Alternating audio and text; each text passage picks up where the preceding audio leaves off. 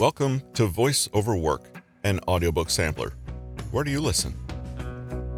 Today is Saturday, August 6th, 2022.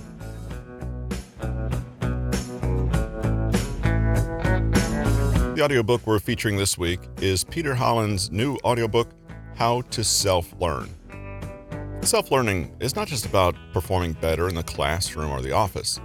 It's about being able to aim your life in whatever direction you choose and conquering the obstacles in front of you. In this book, Peter Holland presents many science-based methods to help your brain absorb. Thanks for joining us today, and here's the preview of Peter Holland's book, How to Self-Learn. Whether you're studying for an important exam or simply working toward your self-development goals, knowing how to learn will be an important determiner of your success. Perhaps one of the biggest problems with effective learning is not that people lack the memory, skills, or intelligence to learn. It's that they lack the knowledge of how to do it properly. Even experienced teachers and professionals can have outdated and unfounded assumptions about the best way to encourage the human brain to learn as much as it can.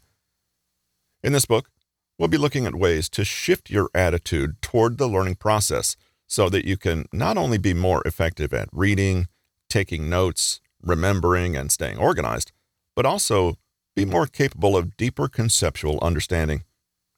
We'll consider not only handy tips and tricks, but also take a closer look at the attitudes, mindsets, and overall principles that underpin genuine learning. First, though, we'll consider what stands in the way of effective learning, the popular misconceptions about what learning is and how it happens. The evidence-based scientific facts tell us that our conventional understanding about learning is sometimes wrong.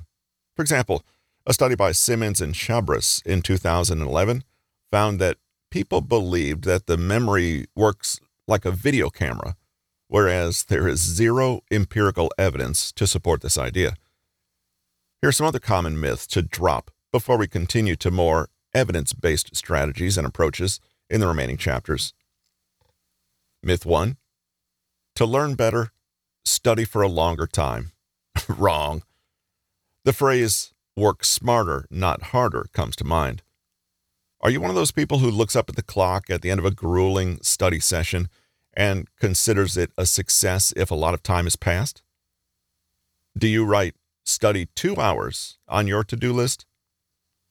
This myth is a lot more pervasive than it first appears, but it may hint at a misunderstanding of how the brain actually works.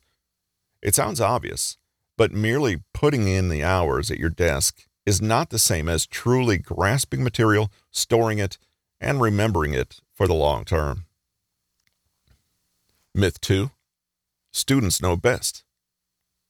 In fact, you may be a poor judge of how well you're learning and not great at self-regulating your study. Without knowing it, you may avoid challenging material.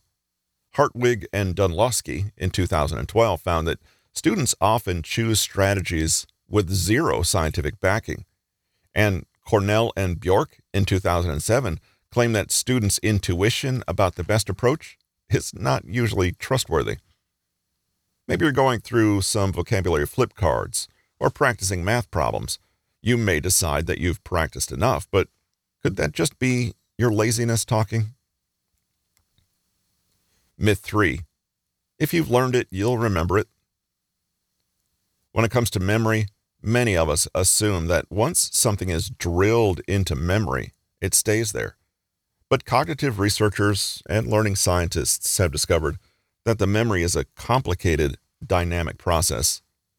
Your natural tendency is actually to forget, unless you're actively trying to avoid it.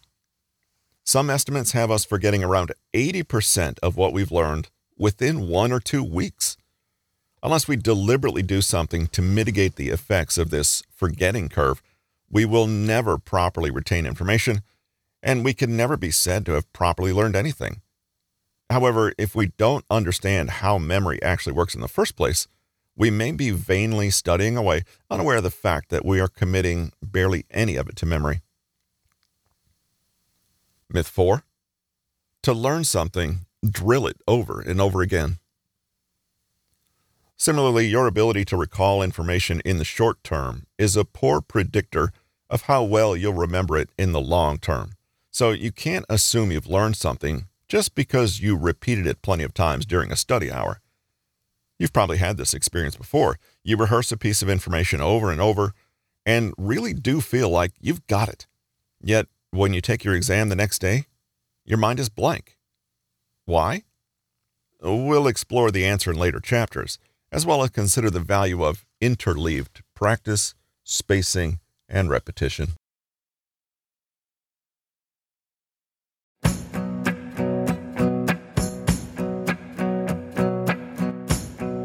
And that's this week's episode of VoiceOver Work and Audiobook Sampler. Where do you listen? Don't forget to join us on Tuesday for the chapter-by-chapter preview of this book, Peter Holland's How to Self-Learn.